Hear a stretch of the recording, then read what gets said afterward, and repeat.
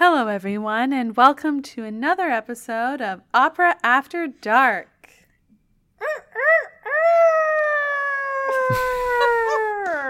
You sound like a lost boy. That was I don't have any sort of other reference for roosters, so. Yeah. Thank you. That's fair. That was my goal. That is a important movie of our childhoods, I feel, so. Hook? Hook. Oh, fuck yeah. Yeah. You're a big fan of Hook? Good. Bangarang. Come on. Yes. Whatever happened to Rufio, right? Rufio. Oh. Whatever happened to that guy? Wow, we really struck a chord here. I do know that he was in a movie many years later, I think called Extreme Days, with like an X instead of like EX, which is like Extreme Days. Extreme. And it was basically like a 2-hour movie that was just like snowboarding montages that had a weird Christian theme at the end. It was very surprising. Oh, that's Rufio was in strange. that. Oh. Fine, look it up. I'm gonna look it up right now. Rufio. Well, Oh.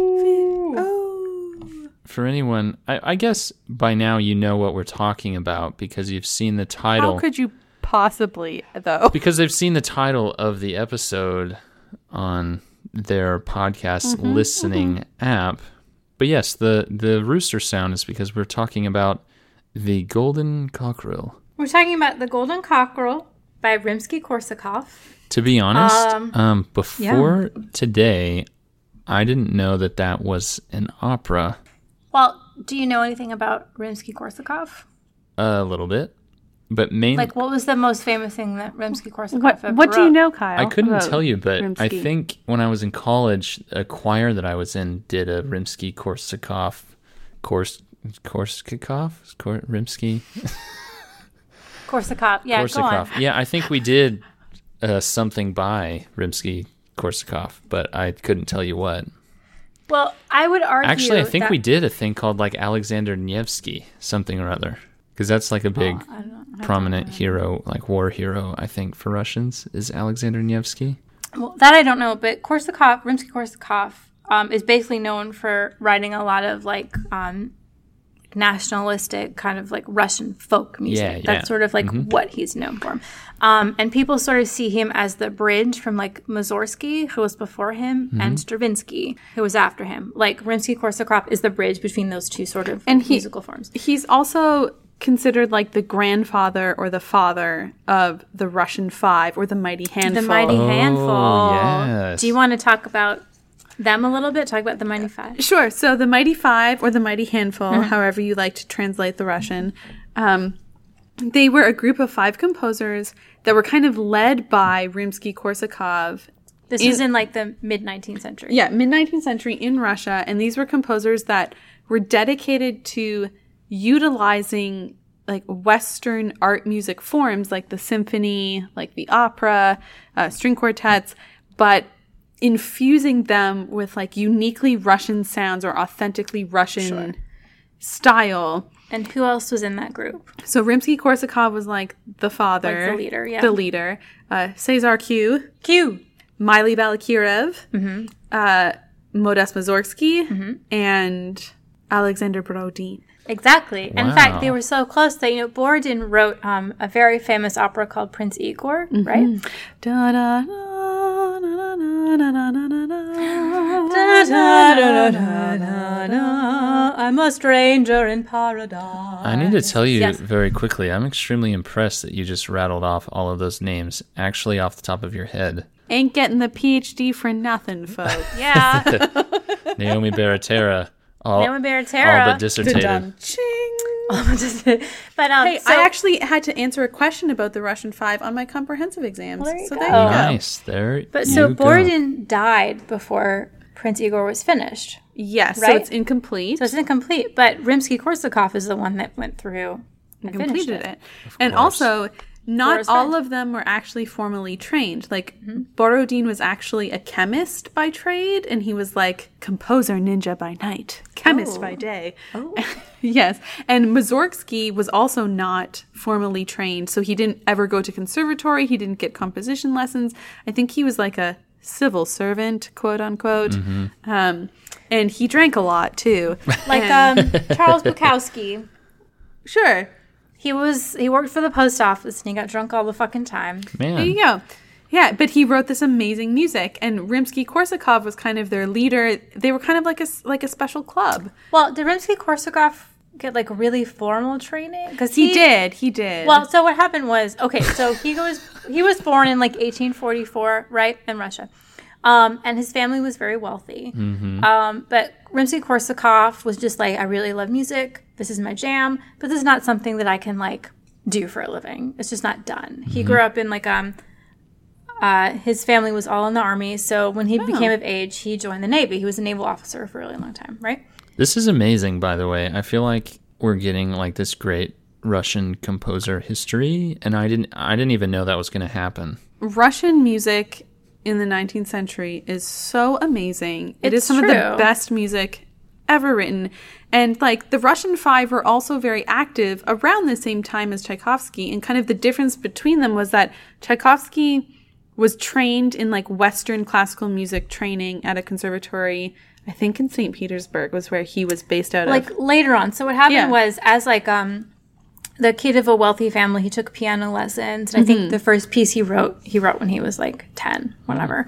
And he loved music and wanted to do it, but decided that's not a thing that could really be done. So he joined the Navy. He joined the College of Naval Cadets in St. Petersburg. And while he was in St. Petersburg, he met a local teacher who sort of convinced him, you should keep up these studies. If this is something you want to do, you should do it. But he did have a career as a naval officer.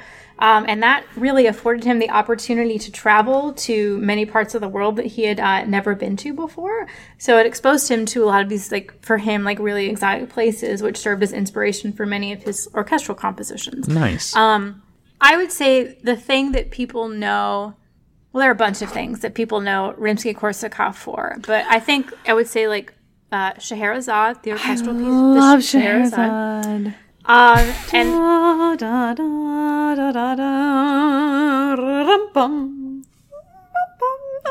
that's Scheherazade. Scheherazade.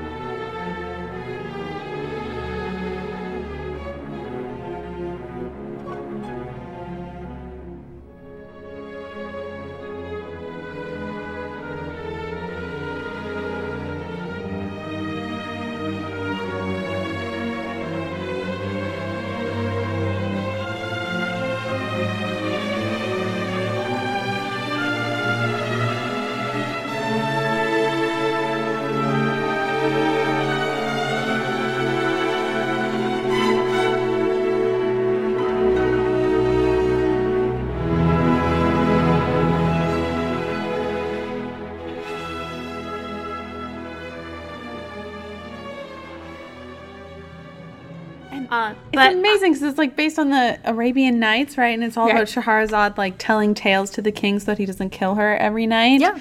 Oh, my favorite Scheherazade is the Ravel. Oh yes, because there's a vocal line in it. There's some singing, and the Korsakov Scheherazade is just the orchestra.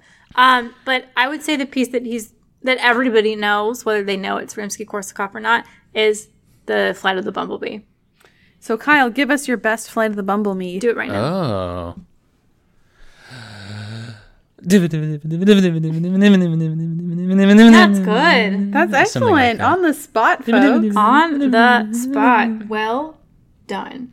Right. So I'm pretty sure that Rimsky-Korsakov, one of his teachers was Glinka, right? Yep. Glinka's pretty important, but like in the generation before Rimsky-Korsakov. So he was really encouraging, but Glinka's not considered one of the Russian five. He's a little bit too early for that. Mm-hmm.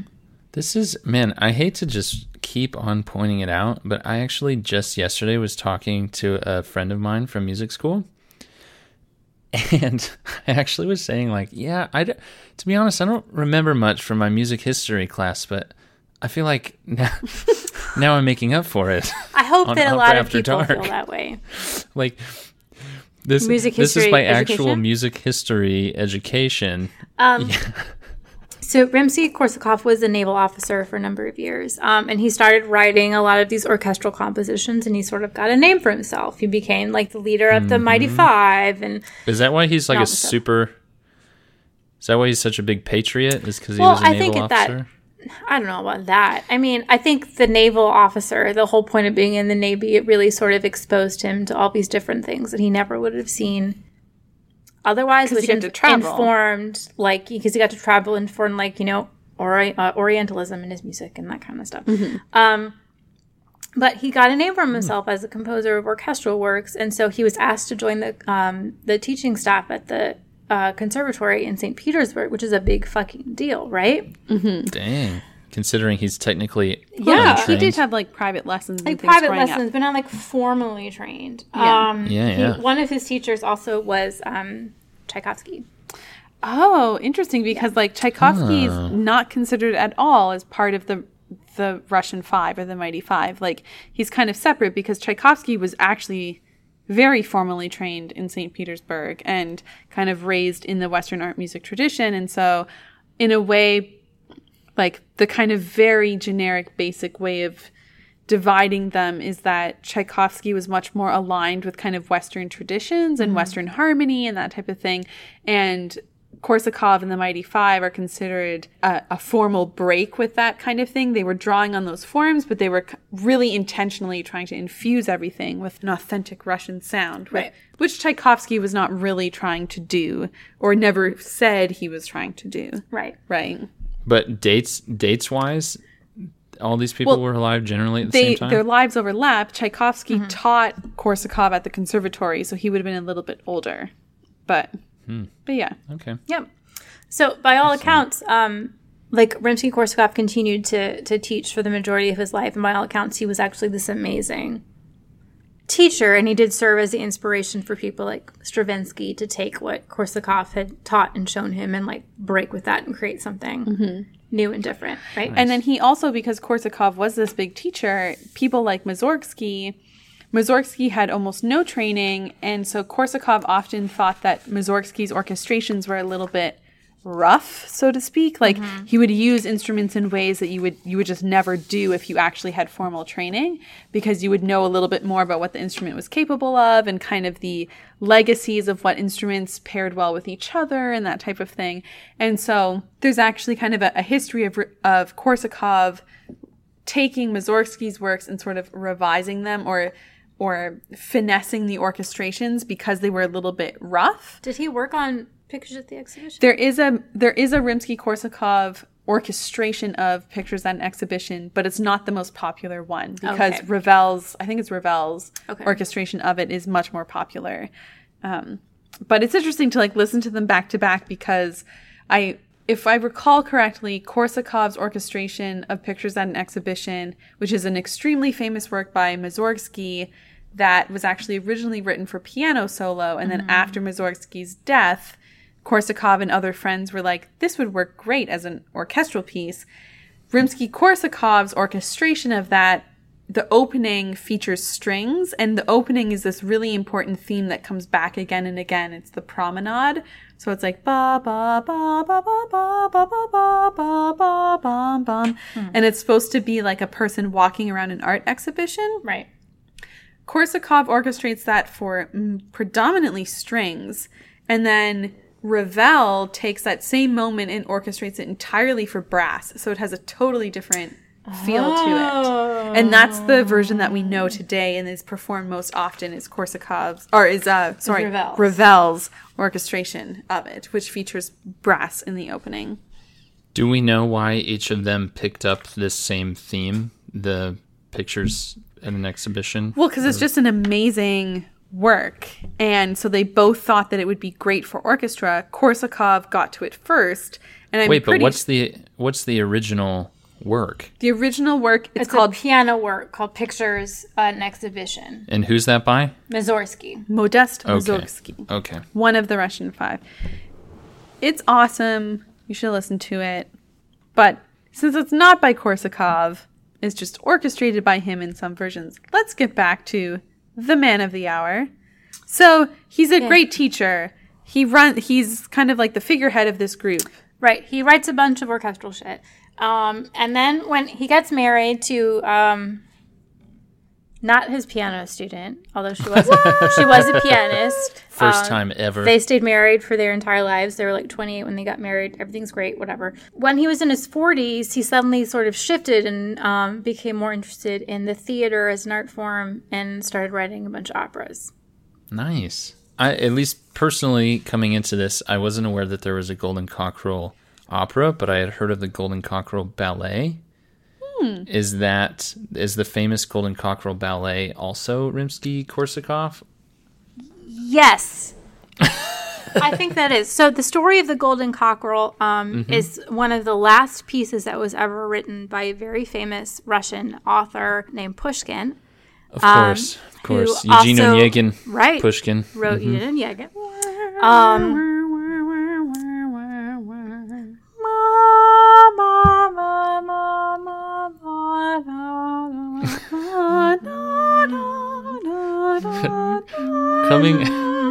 Coming soon to iTunes is going to be opera orchestration done in random. Naomi and Elspeth sing vocal. Random themes from operas. Just to wrap up Rimsky-Korsakov, so he died in 1908. I believe he had lung cancer. Oh, dang. When did the opera premiere? So the Golden Cockerel, Rimsky-Korsakov wrote 15 operas. 15? 15 in his lifetime. The Golden Cockerel you. is the last opera that he wrote. And I'm assuming it's the most well-known. He wrote another opera. I'm going to mispronounce this, but I'm going to go for it anyway. Snegorochka, which means the Snow Maiden, which I think is pretty popular. The Snow Maiden is very popular. I had no idea how to pronounce it in Russian, so I'm in awe of you in this. I know. You could have just rolled with that and people wouldn't even know. The thing is, you got to commit to stuff, right? Even if it's wrong. You just got to commit to it. Right. The Golden Cockerel premiered in 1905. Excellent. And then he also did The Tale of the Tsar Sultan, which has that beautiful aria from it. Oh, yeah. Da, da, da, da, da, da, So actually, the Golden Cockerel, I misspoke, was written in 1907.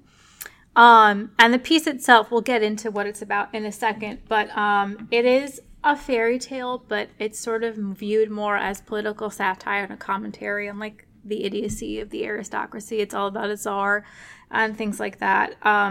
The Golden Cockerel is a political satire. It came right on the heels of the Russia-Japanese War, which was a big, humiliating failure for the Russian military. jeez. So there was a lot of social unrest going on around. So when the censors saw the libretto for this opera, they were like, "No fucking way!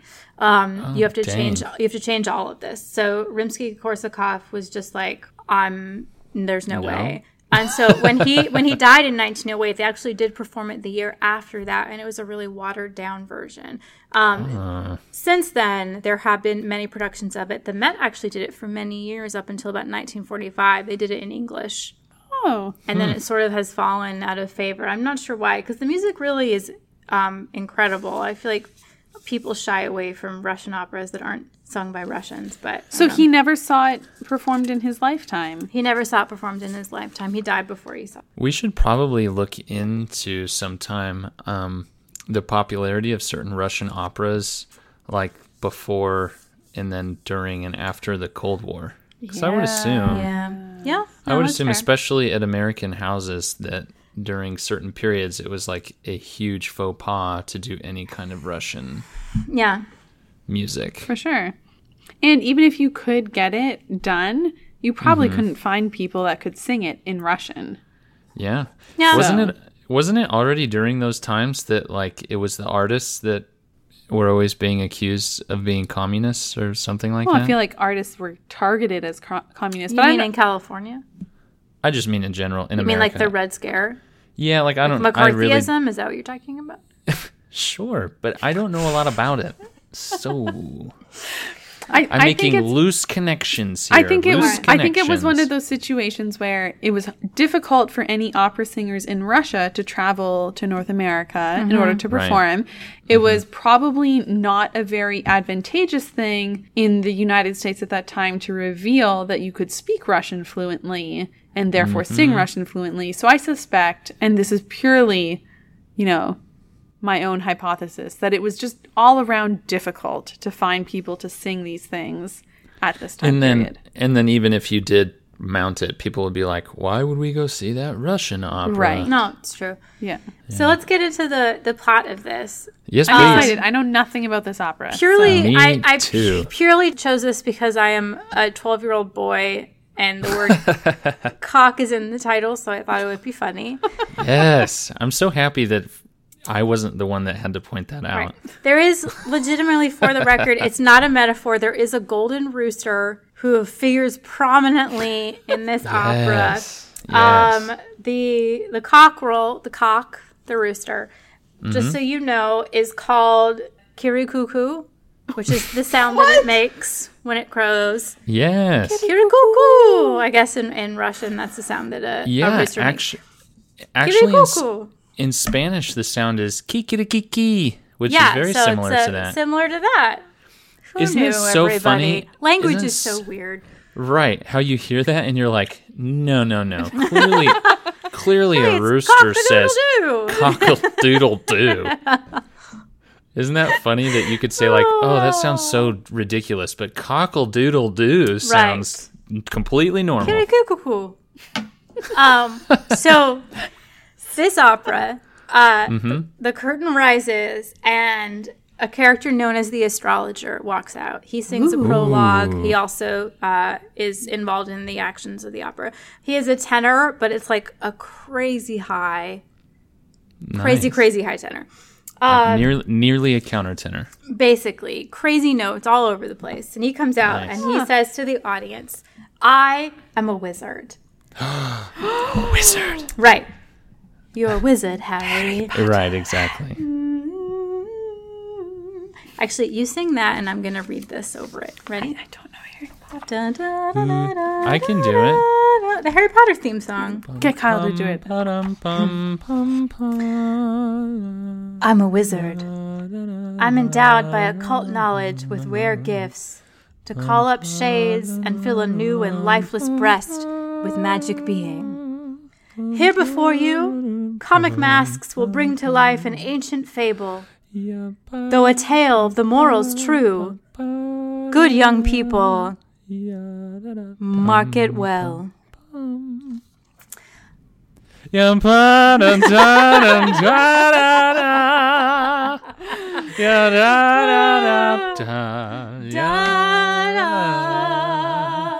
So the astrologer leaves, and we open up onto a scene with the Czar. So the Czar of Russia is there. Wow. Alrighty. And he is having a meeting with all his boyars. Boyars are basically like lords. Lawyers? They're like, no. They're like lords. In the aristocracy, they're one step down from the Tsar, right? Nice. And so he's meeting with them because he needs advice on how to keep his kingdom safe from attack. And Attack from people. People in general. Okay. People in general. Foreign powers. Foreign powers. Yes, foreign danger. The Tsar's eldest son suggests that they bring the army back from the frontier and post it around the capital. And a lot of people support this idea. The general, whose name is General Palkin, disapproves of this plan. And then the Tsar's youngest son suggests that the army should be disbanded altogether and only mobilized again at the appearance of the enemy. Okay, that's clearly not going to work. And the Tsar is like, that's a fucking awesome idea.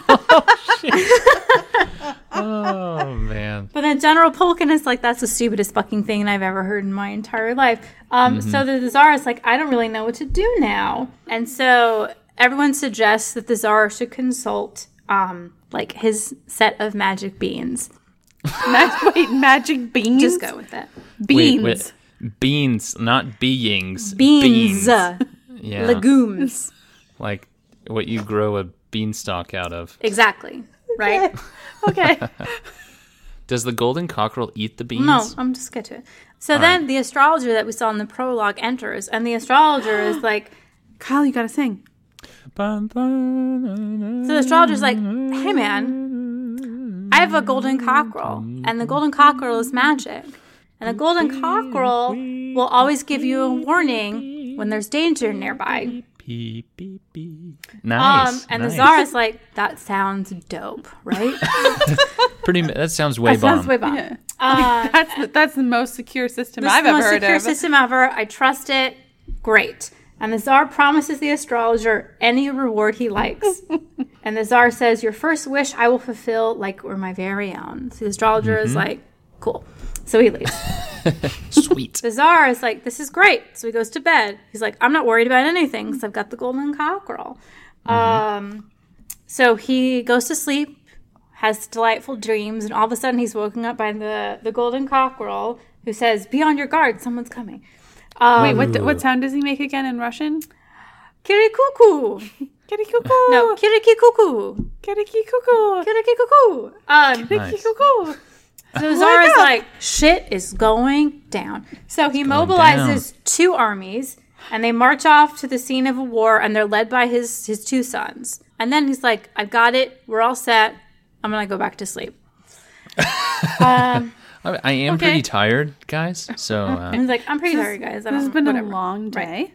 So he goes back to sleep, but only this time his dreams are terrible. Oh, no. And again, sons die. The So one golden of the sons is cockerel. going to die. I mean, they're both going to die probably. I think, spoilers, We'll see. they definitely do. So again, Called the golden cockerel wakes him up and he's like, there's danger, there's danger, there's danger. Kirikuku. And the Tsar's like, okay, I'm on it. So he gathers together a force and then he goes off to war himself, accompanied by his general. End of Act 1. The golden cockerel goes to war? Tsar. Or the Tsar goes to war. The Tsar Okay, with his general and a force that he has put together, cobbled together from the people that are left, go off to fight. Okay, I got it. Act 2. So the Tsar is accompanied by his army, and he looks out into the field, and he sees the bodies of his two dead sons. Whew. Wow. So he is horrified, and he mourns the death of his children. Suddenly, a mysterious tent appears before him. A tent. A tent.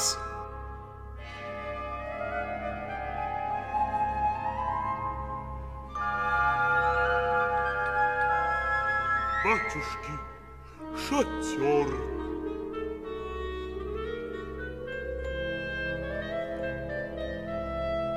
Весь в узорах.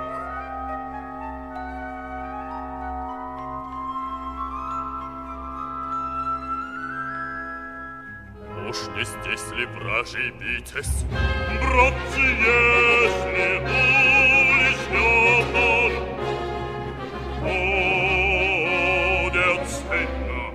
Who comes out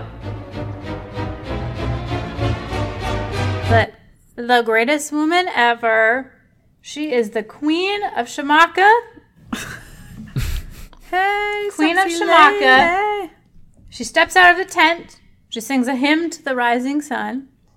What does the Queen of Shamaka look like typically? Like, if I want to dress as Queen of Shamaka for Halloween, what would that entail? It's like really elaborate. I've seen a lot of productions where she is just in like lame, Nice. huge headdress, like Nice. fantastic, like a drag queen. And is she supposed to be mystical?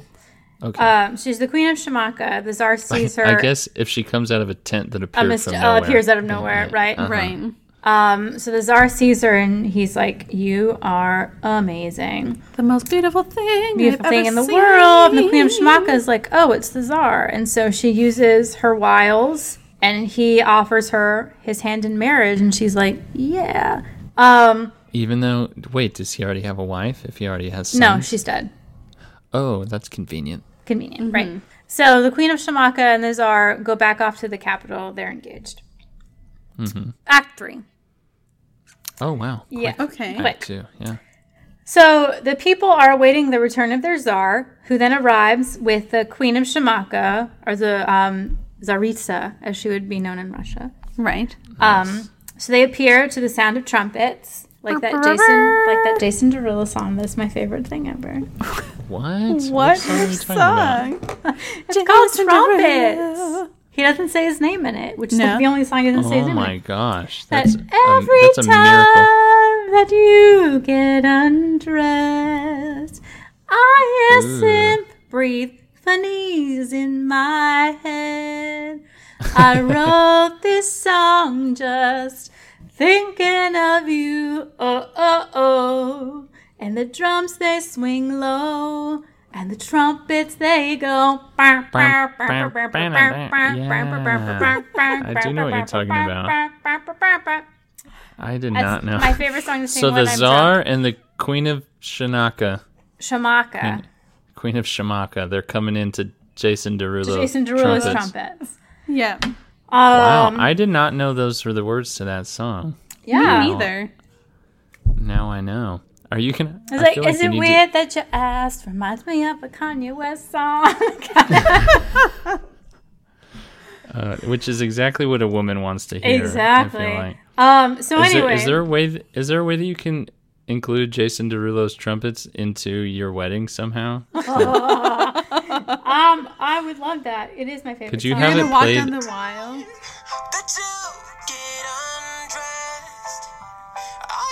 You know, he's really good at finding the pocket. Like it's almost a backbeat, but it's not. He's like in the pocket when the chorus comes in. It's brilliant. Oh, oh. Yeah, the drums they swing low. Here it comes. And the trumpets they go. The Tsar and the Queen of Shamaka enter. Yeah, the trumpets they go.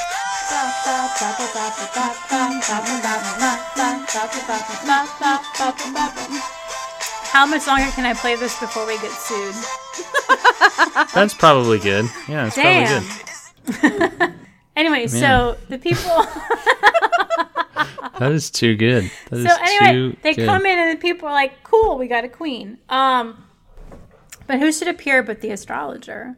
And the astrologer is like, "Hey, Czar, yeah, keep going." He's like, "Hey, Czar, remember how you promised me anything that I wanted?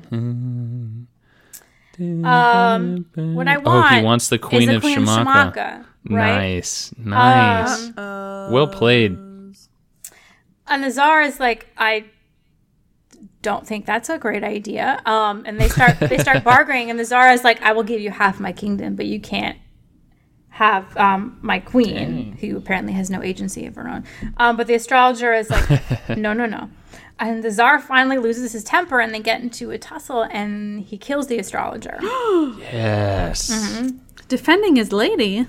So pretty much he's cursed forever. Well, guess who saw it and who arrives out of nowhere? The Golden Golden Cockerel. Golden Cockerel. And Golden Cockerel's like, "What the fuck did you just do?" And he pecks the Tsar on the forehead, and the Tsar dies. He pecks the Tsar to death? Yep. Yes. He pecks the Tsar to death. How does Is that stage the worst that? opera death ever? Pecked to Or death? the best, pecked to death by a golden cockerel.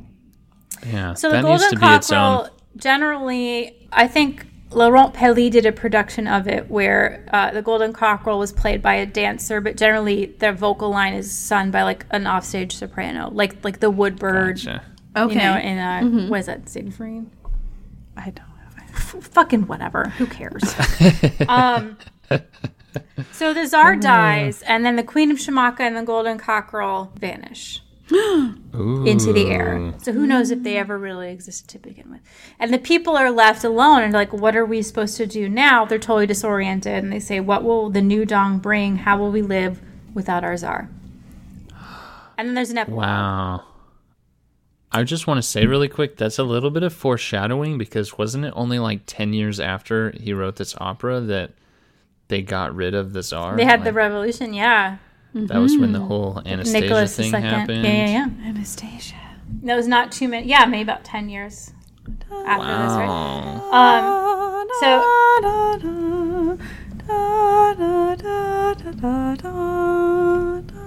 Coincidentally, not John Williams. But it does sound like it. It could be. But don't you get excited? Don't you get excited when you hear "Heart, don't fail me now.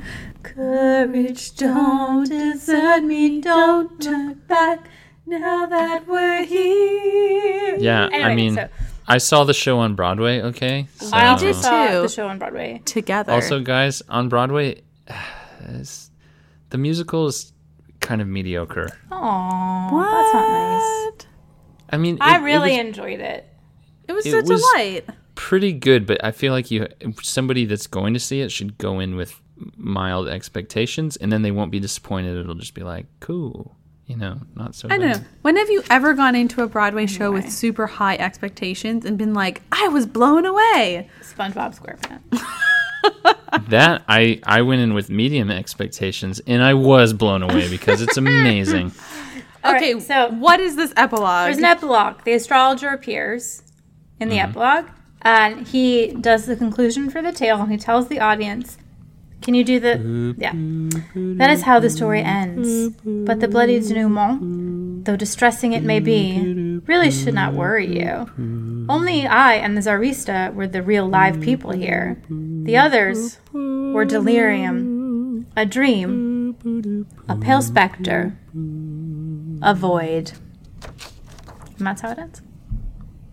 Dang. Wow. Nice. I like the storytelling. So it's in like, this yeah, plot. it's like Yeah. sort of a political satire on like what is the point of Also- the monarchy and who are these people who have just been born into making like decisions for everybody, and how do they have the right and that kind of stuff, which it obviously did not go down very well. Right. They were like, whoa. Yeah. This is not what we want to have happen. Right. Yeah, I could see where this would really lend itself well to a ballet, because Right. it's a lot of So Dancing reaction Rooster. points. Can I just say, like, the pecking to death part probably makes for a very interesting ballet sequence. I bet, yeah. That's got to be actually quite excellent on point, right? A lot Yeah. of head movement. Yeah.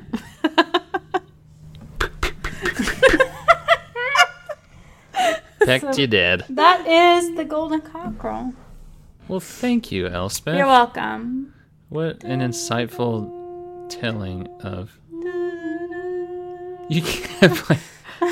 No, there's no connection to Jurassic Park Well, dinosaur with the Golden birds Cockerel. are Descendants currently of? Descendants of dinosaurs, so it does sort of like all tie back to Jurassic Park. Sure. Yeah, I could see that. Loosely.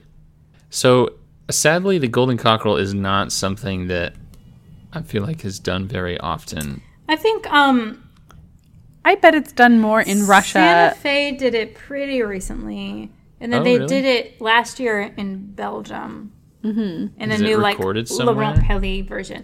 That I don't know. There's probably several recordings of it. Yeah, we'll have to Yeah. find something and put it on the blog. I mean, Very it's nice. Rimsky-Korsakov is pretty widely acknowledged as being super important in the grand scheme of music history. Jeez. What are you looking up there? Nothing. There was an Elspeth. ad. I'm sorry. Elspeth's watching TV during our recording of this episode. Keep talking. Just keep talking. What were you saying? I feel like Rimsky-Korsakov is pretty widely acknowledged as super important in the grand scheme of music history in the 19th century. Species of Variformin's been extinct since the Cretaceous period. I mean, this thing isn't none of this thing. Is that actual footage from Jurassic Park? Wait, it's happening.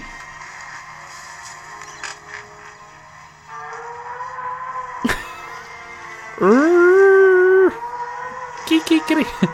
Kiki, kiki. Kitty cuckoo. Kitty cuckoo. No, here it comes.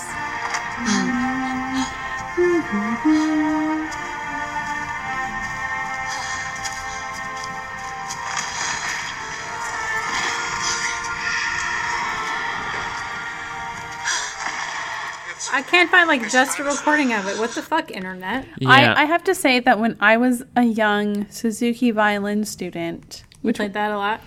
well, I remember my first experience playing in an orchestra, and we played the Jurassic Park theme, and I was like, this is the most amazing thing that has ever been written. Yes. Because it's Oh my gosh. it's so I had a- emotional, like, and Definitely. especially when It's it's all very on emotional. strings, like, and you're playing them and you're surrounded by all of them. Like, I thought it was the bomb. It was awesome. I did have a similar experience when I was in band in middle school and played the trumpet. Of course, you played the trumpet. What? What are you talking? Are you calling me dumb? No, Is that what you're calling me? No. But you seem like a brass player. You seem like Rafa. Denver played the trumpet too. I'm gonna take that as a compliment. Every time that you get undressed, All right, so folks, Symphonies in my head. before we descend any deeper into madness, I think we should sign off Wait, you for didn't today's finish your episode. story about middle school band. There wasn't too much to say. It was really just that we also played that theme from Jurassic Park, and it felt like the most epic thing ever. It really did. I feel you. And with that, And with that, we gotta get out of here. There's like a list of, okay, how fast can I get through this? Please go check out the website, operaafterdark.com. If you can, leave a review on iTunes or wherever you're listening to this podcast. Jason Derulo, if you happen to also listen to make this, sure- I'm really sorry that I butchered your song. That's appropriate. John Williams, if you're lastly- listening to this, you're great. we love you. Yeah, I guess I should say I'm sorry for butchering the Harry Potter theme. No, I thought you did a really good job. Oh, thank you. You're welcome. Well, in any case, you can find more shenanigans like this by following us on Facebook, Twitter, Instagram. And we got to get out of here before anything else happens. So we'll see you next week. I'm Kyle. I'm Naomi. I'm Elspeth. Thanks for listening. Bye.